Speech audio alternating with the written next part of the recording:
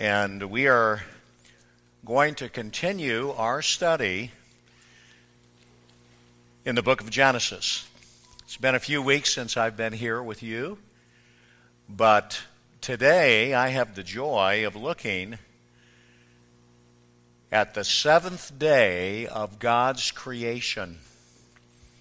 And we have patiently made our way through the first 6 days, and we saw the crown jewel of God's creation in the creation of man.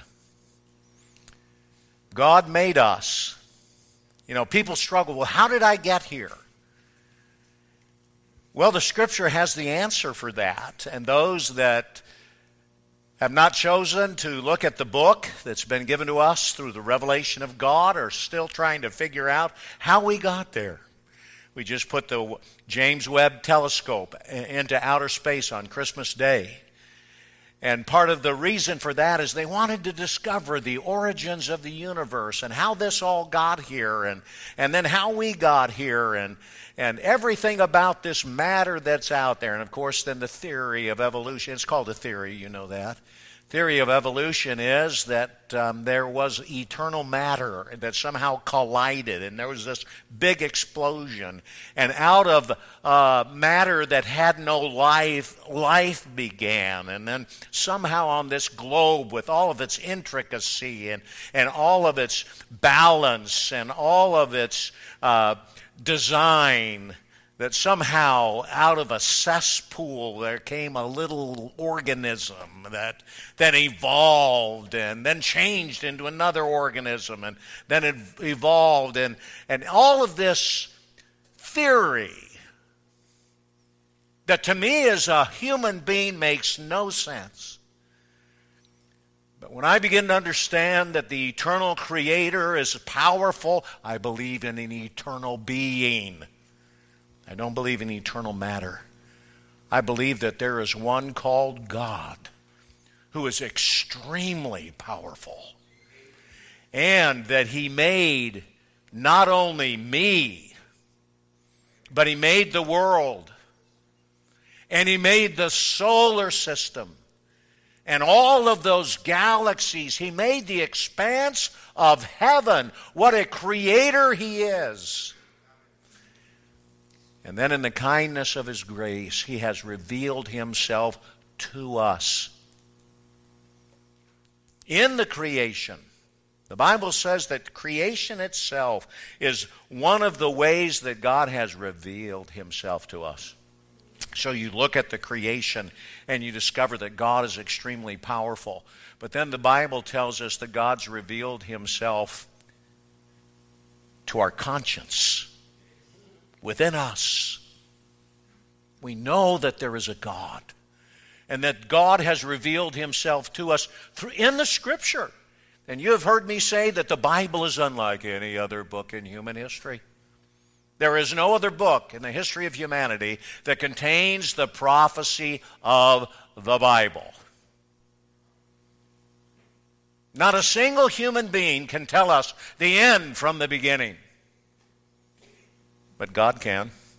This being that is extremely powerful, sets in motion everything, keeps everything in motion. He has the power to tell us the end from the beginning. And so the revelation of nature, the revelation of our conscience, the revelation of the Bible, but the greatest revelation of all is 2,000 years ago there was one sent from heaven, the Lord Jesus Christ. And He is the one who reveals the Father. So it has been a joy to just begin to understand as human beings who we are. How did we get here? What is the purpose of life? What lies beyond the grave? Is there an eternity in front of us? What does this great God of glory have planned for us? And for someone like me that embraces what we have been calling a biblical worldview, we are bringing to you the opening chapters of the Bible, which establish a biblical worldview. That's how I view life. I view it through the lens of the Bible. And I'm at peace.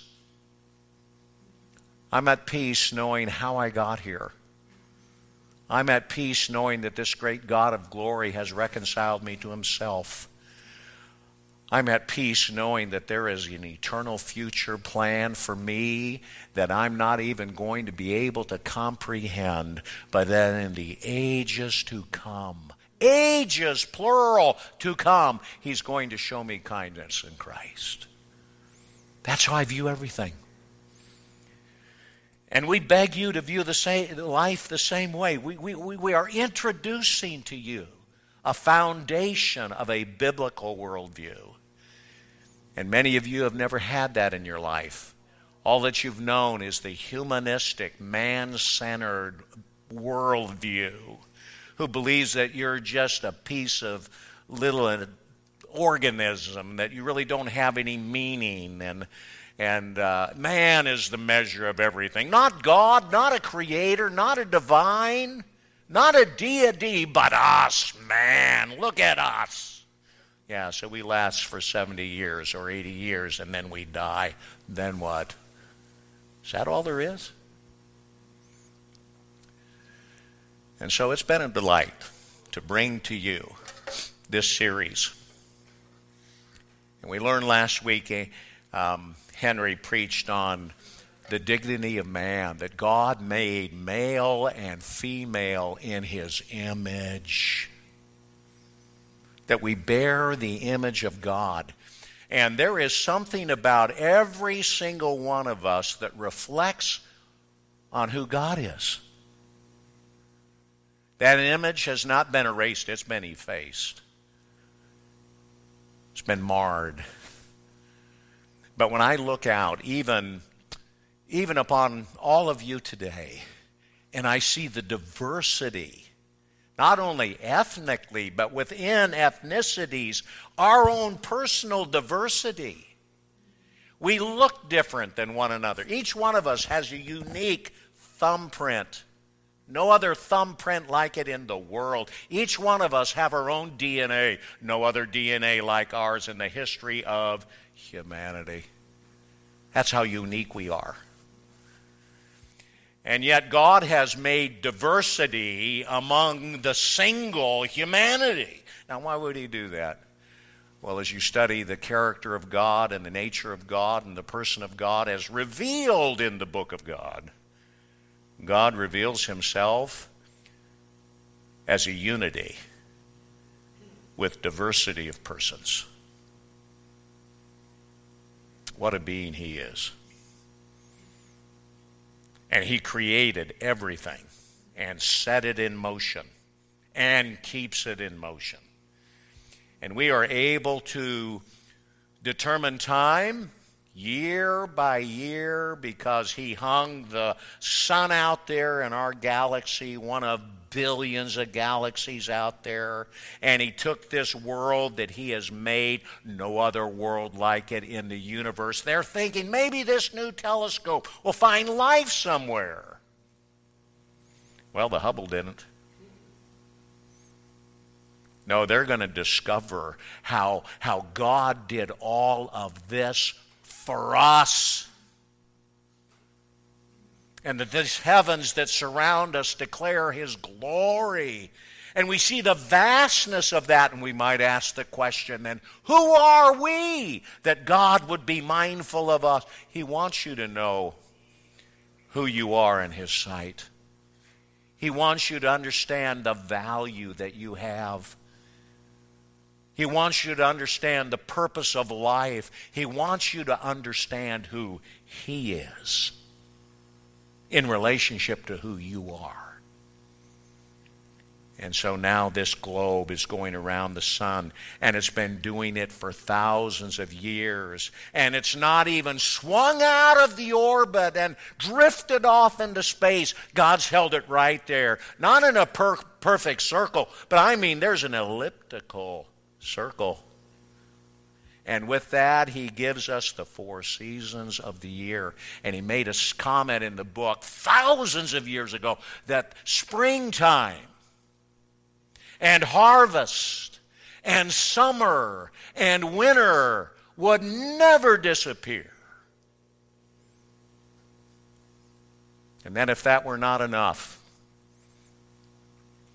having created that greater light to rule the day, He created that lesser light that reflects the sun, and we see it at night. And that lesser light, the moon, goes around the earth. And it has continued to go around the earth, the same orbit, for thousands and thousands of years. Can you explain that to me apart from a divine power?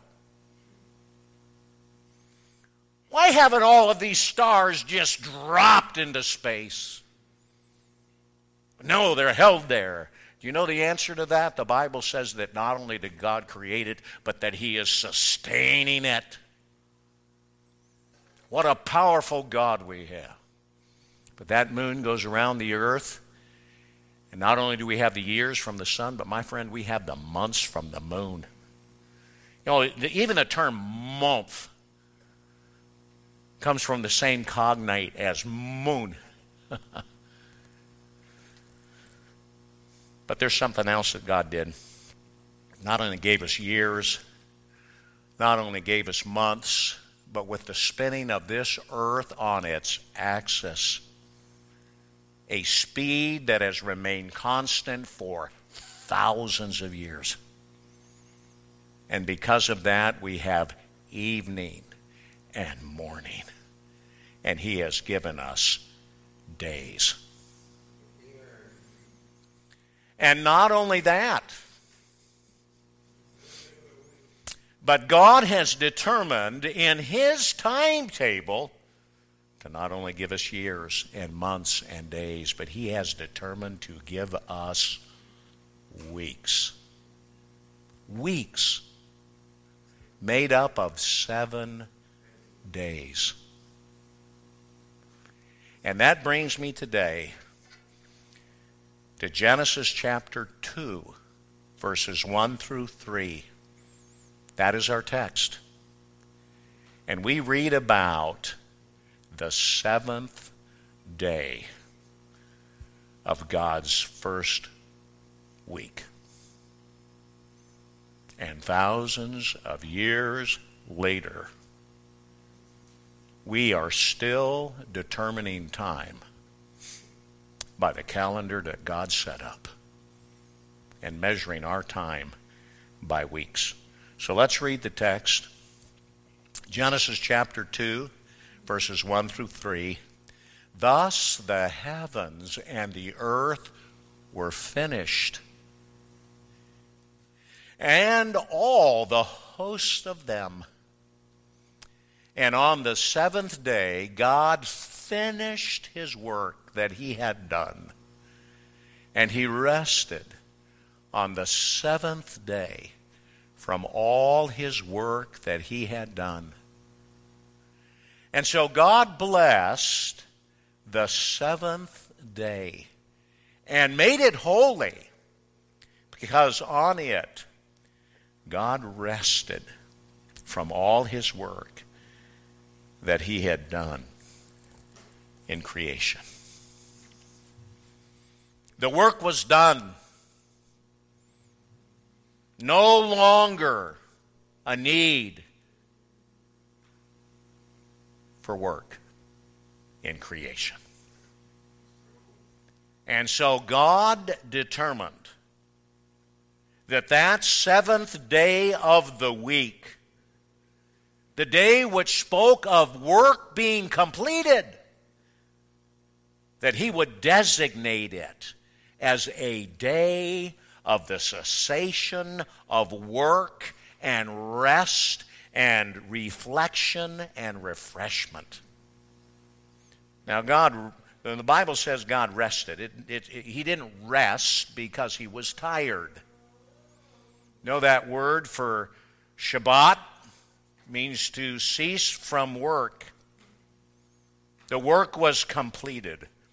And when you look at Genesis chapter 2, verses 1 through 3, you discover that 7th day of the week was blessed by God, separated from the other 6 days. That's what it means to be made holy. To be separate.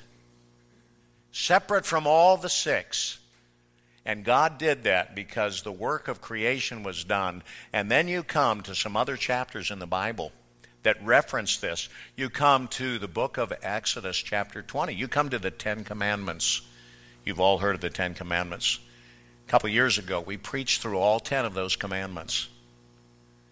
And I want to read for you in Exodus chapter 20, where the Lord came to the nation of Israel after he had redeemed them from Egypt. And he told them, remember the Sabbath day. Remember this day of cessation and rest that I established from the very beginning of creation. Remember it to keep it holy. Make a distinction between the seventh day of the week so that it's not like the first 6 days of the week. For 6 days you shall labor and do all of your work.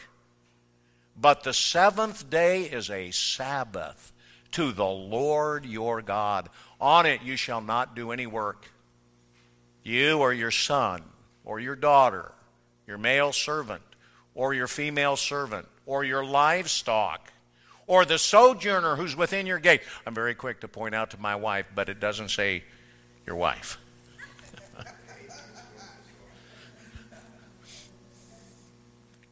So why is God saying, listen, in 6 days do all of your work, but on the seventh one don't do any work? It's because he said, I made you and all of my creation in 6 days, and it was completed. I want you to be reminded of what I did. And not only that, he says, I want you to give your people a break from their working too. And not only that, he says, I want you to give your livestock a break so that they're not working either. You know, some people think that I have got to work 7 days a week just to make it. Now, I know in this economy it makes you think you have to, right? But God wanted to teach the nation of Israel something else too. He wanted to teach them dependence on himself. And matter of fact, on Friday, before the Sabbath, as you trace God working with them in the wilderness on the way to the land of Canaan, he told them to gather on Friday extra manna for Sabbath so that they wouldn't have to go out on Sabbath day and gather for themselves. And guess what? Guess what? God didn't give the manna on Sabbath. But he gave them enough on Friday to last for Friday and Saturday. In other words, God's saying, trust me. Trust me to provide for you. Trust me when I say to you, remember that I'm your creator. And so he says to them, remember that. For in 6 days, why? For in 6 days the Lord made heaven and earth, the sea and all that is in them, and he rested on the seventh day. Therefore God blessed the Sabbath day and he made it distinct. You know, one of the things that the Sabbath day, the seventh day of the week, commemorates is that God is a creator. Do you know what I've commented on Saturday? I have 2 services I preach on Saturday. And many a Saturday over the past number of years, I have reminded everyone who has come that God finished his work of creation, and on the seventh day it was done. Therefore, remember that he's your creator. Do you know that that's why God gives us seventh day in every week? Can you imagine if you rose every Saturday morning and you stopped and you looked toward heaven and you said, God, you are my creator. You made me. I am your creation. And I acknowledge that you're the maker. That's where it all has to start. He made you. He made me. He gave us this weekly cycle to bring us every single week to that understanding and remembrance. That's found in Exodus chapter 20. But there is another record of the Ten Commandments that's found in the book of Deuteronomy. And in a moment I'm going to turn to that slide, but I want to show you another one in Exodus that comes from the 31st chapter. And the Lord spoke to Moses. And this is while Moses was on the mountain getting the first tablets of stone. He's getting the law of God. He's getting the Ten Commandments. And God is giving him more than just the Ten Commandments. You read through the book of Exodus and you discover that God gave him a lot more information, a lot more laws, a lot more things. But he's up on the mountain. The Lord spoke to Moses saying, verse 13, "But as for you, speak to the sons of Israel, saying, you shall surely observe my Sabbaths. For this is a sign between me and you throughout your generations, that you may know that I am the Lord who sanctifies you." I'm going to come back to that in a moment. God gave the nation of Israel his Sabbaths forever. Matter of fact, thousands of years after God established the Sabbath at creation, and 3,500 years ago, when he gave it to the nation of Israel, for thousands of years, 3,000 plus years, Jewish people around the world have been acknowledging a seventh-day Sabbath. And right here in New York City, you can go into Jewish temples, and you will discover that many of them, have set aside the recognition of the seventh day as special.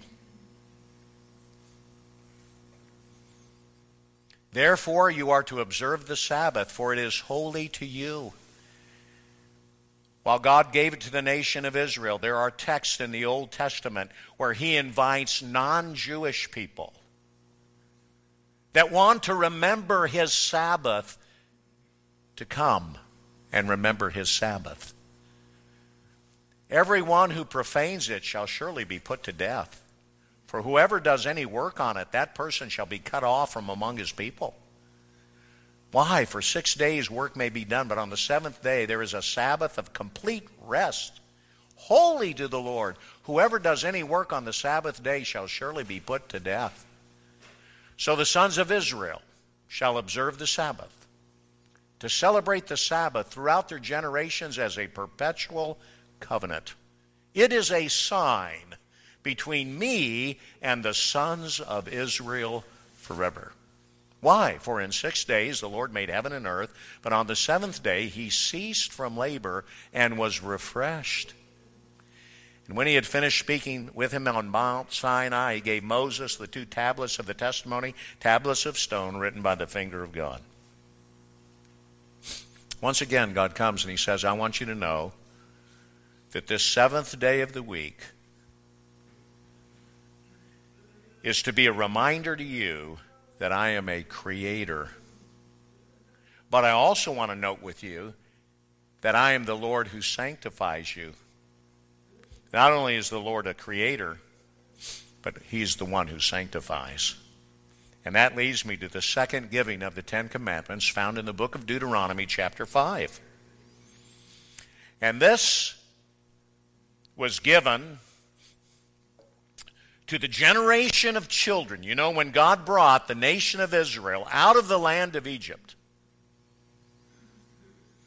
and was taking them to the land of promise, the land of Canaan, they sent spies into the land, 12 spies, one for each tribe, and 10 of them come back and say, listen, this land that God's going to give us, that he promised to us, it's full of giants. We can't take this land. Oh, it's the land flowing with milk and honey, but it's too difficult. I mean, they've got walled cities. There's no way we can take this land. They did not believe God. They did not believe what God had promised, and only 2 of the spies, Caleb and Joshua, believed and told the people, yes, let's take the land. It's the promised land. Take it. God will give it to us. Well, guess what? That generation of adults did not believe God, and they didn't enter their rest. Now, don't miss that. Because as you study in the Bible, the land of Israel, it is a picture of rest. And they could not enter that rest, the text says, because of their unbelief. Don't miss that. But to that generation, that older generation had to die. For 40 years they wandered in the wilderness. And then their children they've died off, their children are grown up, and now they're faced with entering the land, and God comes to them a second time and gives them the Ten Commandments, gives them the law from the book of Deuteronomy. Deuter meaning two, namas, law, the second giving of the law. That's why it's found in Deuteronomy chapter 5. The younger generation. And tucked in those 10 commandments is a command again about the Sabbath. And so let's read it. Deuteronomy 5, verse 12. Observe the Sabbath day to keep it holy, as the Lord your God commanded you. 6 days you shall labor and do all your work, but the seventh day is a Sabbath to the Lord your God. On it you shall not do any work, you or your son, or your daughter, or your male servant, or your female servant, or your ox, or your donkey, or any of your livestock, or the sojourner who's within your gates, that your male servant and your female servant may rest as well as you. Do you think there's a humanitarian aspect to the Sabbath command? Yes or no? Of course there is. You see, this day of rest was for man. Matter of fact, the Lord Jesus said that the Sabbath, man was not made for the Sabbath, but the Sabbath was made for man. Do you know every single one of us are in need of rest and refreshment? Did you know that? When you're driven, can you imagine being driven every day of the week, every day of the month, every day of the year for the past 10, 15 years of your life? You know what that stress is like. You know how exhausting that is. You know that the cry is, I need respite. I need refreshment. I need to be rebooted. We all get that, right? I know I do. Well, let's continue to read. You shall remember that you were a slave in the land of Egypt, and here it is, the Lord your God brought you out from there with a mighty hand and an outstretched arm. Therefore the Lord your God commanded you to keep the Sabbath day. In Exodus chapter 20, the call of the Sabbath is to remember that God is your creator. In Deuteronomy chapter 5, the call of the Sabbath is to remember that God is your Redeemer. And Exodus chapter 31 is a call to remember that God is a sanctifier. And so you know what I like to remember every seventh day of the week? And I remind myself often of this, that God made me. And in the grace of God, He redeemed me. And in the grace of God, He is sanctifying me. Matter of fact, on Sunday afternoons, we are preaching a series on the believer's radical call to holiness, radical call to be set apart for the glory of God. And that weekly, seventh day, reminds us of all of these things. It was made for man. It's their humanitarian. Reflect on God as creator. Reflect on God as redeemer.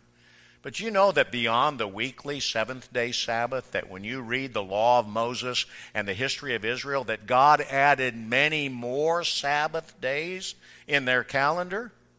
Did you know that? They came to the end of the month, and there was another Sabbath to celebrate the end of the month. And then He gave them all these festivals. He gave them springtime feast and fall feast. Matter of fact, we just came through the Passover season. And tucked right into that 8-day festival were Sabbaths, additional Sabbaths, beyond the weekly Sabbaths. And you go into the fall festival, there are other Sabbaths, a day of cessation, a day of rest, a day of reflection, a day of remembering that God is a creator, a redeemer, and a sanctifier, woven into their calendar. I believe that the God who made heaven and earth intends for humanity, every single one of us, to remember that He made us. And He wants every single one of us to know that He will redeem us for His glory if we come to Him to be reconciled. And then those of us that have come to Him to be reconciled in Christ, that He will continue to sanctify us. That He'll continue to set us apart for His will and His work and His ways and His glory. But I believe all of these things were shadows. And by the way, the Bible says that says that the feasts of Israel and even the Sabbaths that He gave Israel were a shadow of something. Now, we all know what a shadow is. I'm walking around on the carpet up here. I look down at the floor, and something's moving along with me. I see it in the carpet. It's called my what? My shadow. But for that shadow to be on the carpet, there has to be a reality. I'm the reality, that's the shadow. I'm very thankful. All the years I've been married to my wife, nearly 40. Known her for 44. Been married to her for 40. When I would come home, come through the door of the house, I guarantee you, this is the truth. I'm telling you the truth, okay? In the 40-some years I've been married, my wife never dropped to the floor and embraced my shadow. She embraced the reality. And our God wants us to look beyond the shadows that He created. One of them, the seventh day of rest, and the monthly Sabbaths, and the festive Sabbaths, and the yearly Sabbaths. By the way, the number 7 figures all the way through the Bible. It's a special number because God wants us to focus on something, and it's rest. But where does humanity find its rest? Who is the reality of which all of these things are a shadow? But you come to the New Testament, and you learn and you hear from Jesus Himself, and He says, "Come unto me, all you that are weary and heavy laden, and I will give you rest." You know what some of you are looking for? You look at your life and you're outside of Christ and you are bearing things that are almost impossible for you to bear, and your soul is weary and your spirit is weary. And you're looking for rest. You're looking for rest from your anxiety. You're longing to understand what life is all about. And your burdens are heavy. And your guilt is squashing you. You're longing for rest. The Lord Jesus is the reality that brings us to rest with our God. And just as God told the nation of Israel, the land is a symbol of rest, but you can't enter it if you're in unbelief. He comes to us and He says that you must enter Christ, and you enter a relationship with Him by faith in Him. You believe on the Lord Jesus Christ. And Hebrews chapter 4 says that those who have believed enter into rest. Do you know where I found rest from my weary souls? It wasn't through the effort of my own hands, It wasn't through mental gymnastics. But my friend, when I put my faith and trust in the Lord Jesus Christ, I found rest for my anxious soul.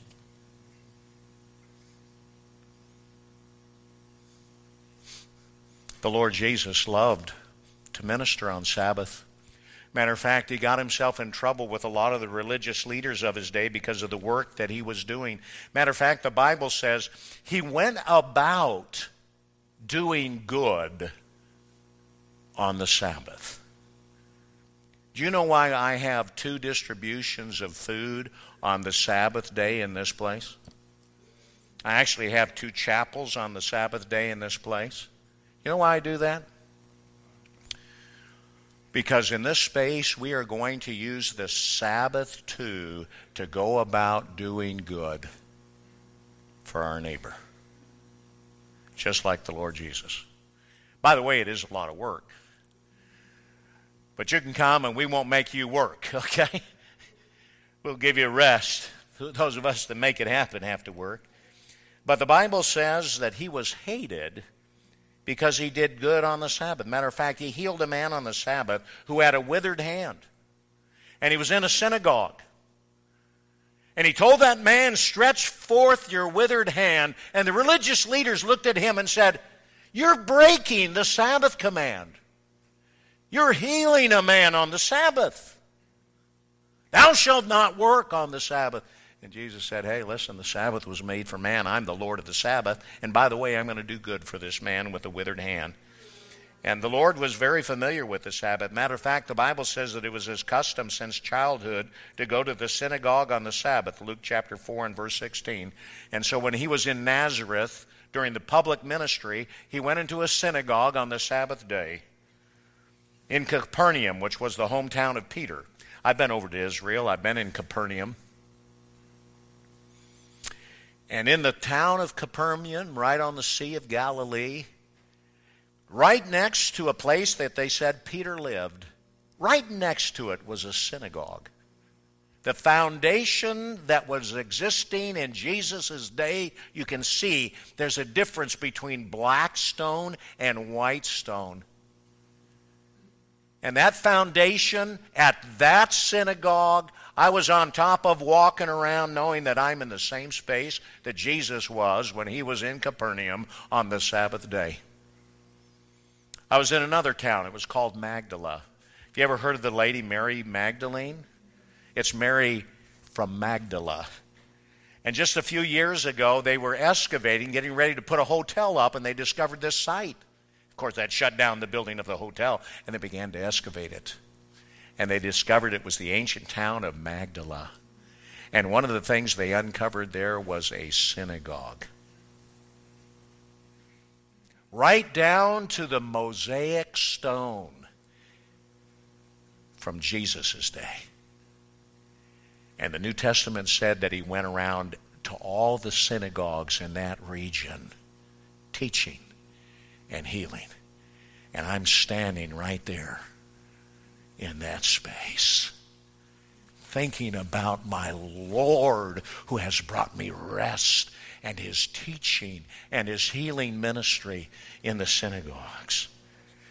There was a woman who was bent over double for 18 years, bent over double from an evil spirit.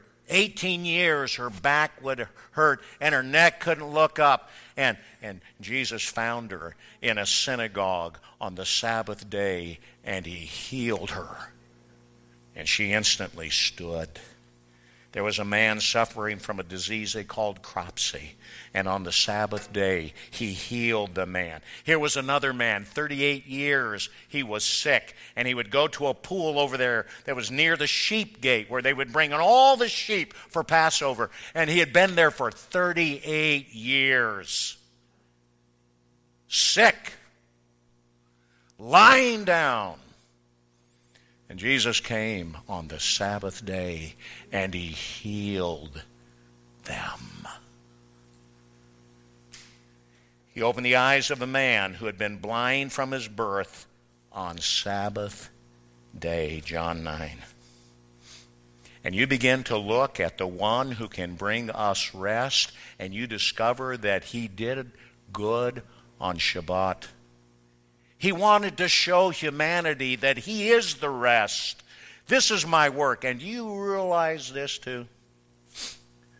That the Lord Jesus Christ, when you read the gospel accounts, Matthew, Mark, Luke, and John, that Matthew will spend a fourth of his gospel talking about the last week of Jesus' life. Mark will spend the last third of his gospel, Luke the last fourth of his gospel, and John the last half of his gospel to the final week in Christ's life.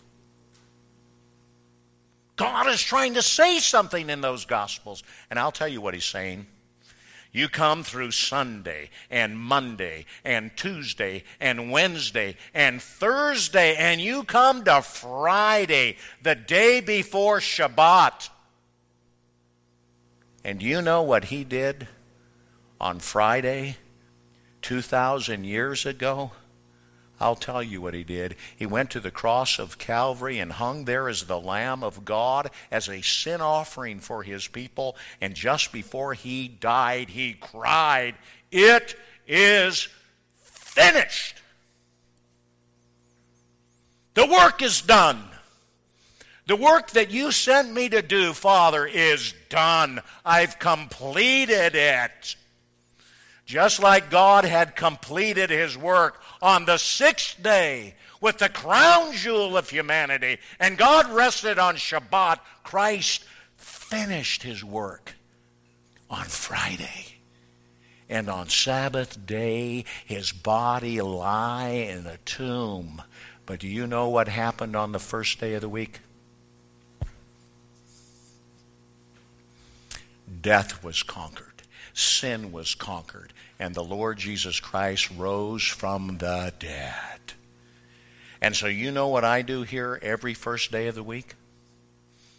Oh, on Sabbath day I will remember that God is my creator, that God is my redeemer, that God is my sanctifier, but I gather with people on the first day of the week and remember that the Lord Jesus Christ rose from the dead. And I celebrate that every single week. He rose on the first day of the week. But you know, 40 days later, on the Sabbath day, he ascended to heaven. And he is seated at the right hand of God. And I'm closing this teaching out today by calling on you to comprehend what Sabbath is all about. You desperately need rest. And you will never experience the rest that God has for you in this life and into the eternal ages to come unless you believe.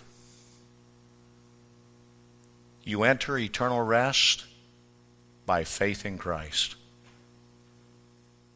And today, Hebrews chapter 4.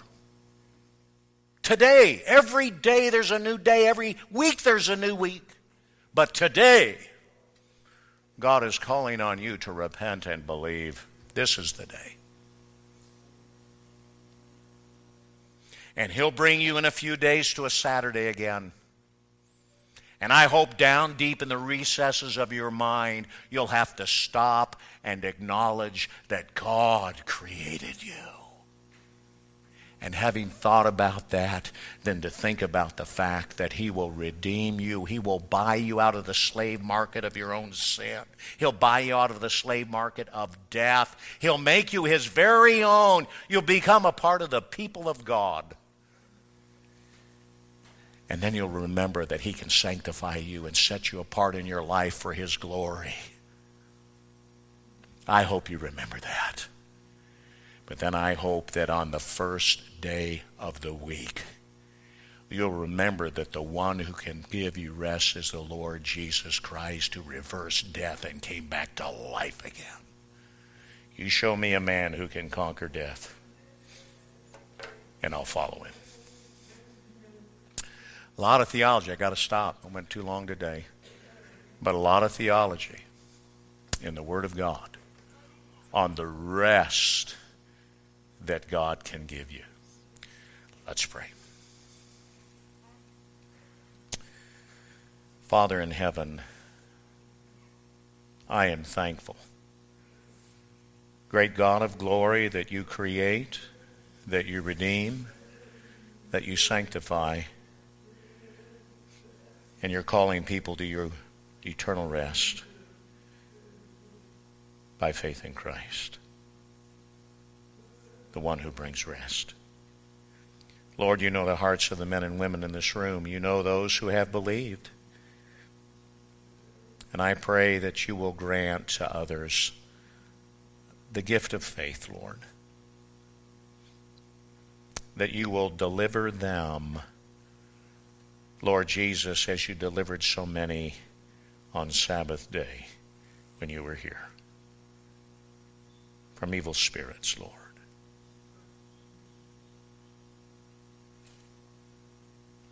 So I commit them to you.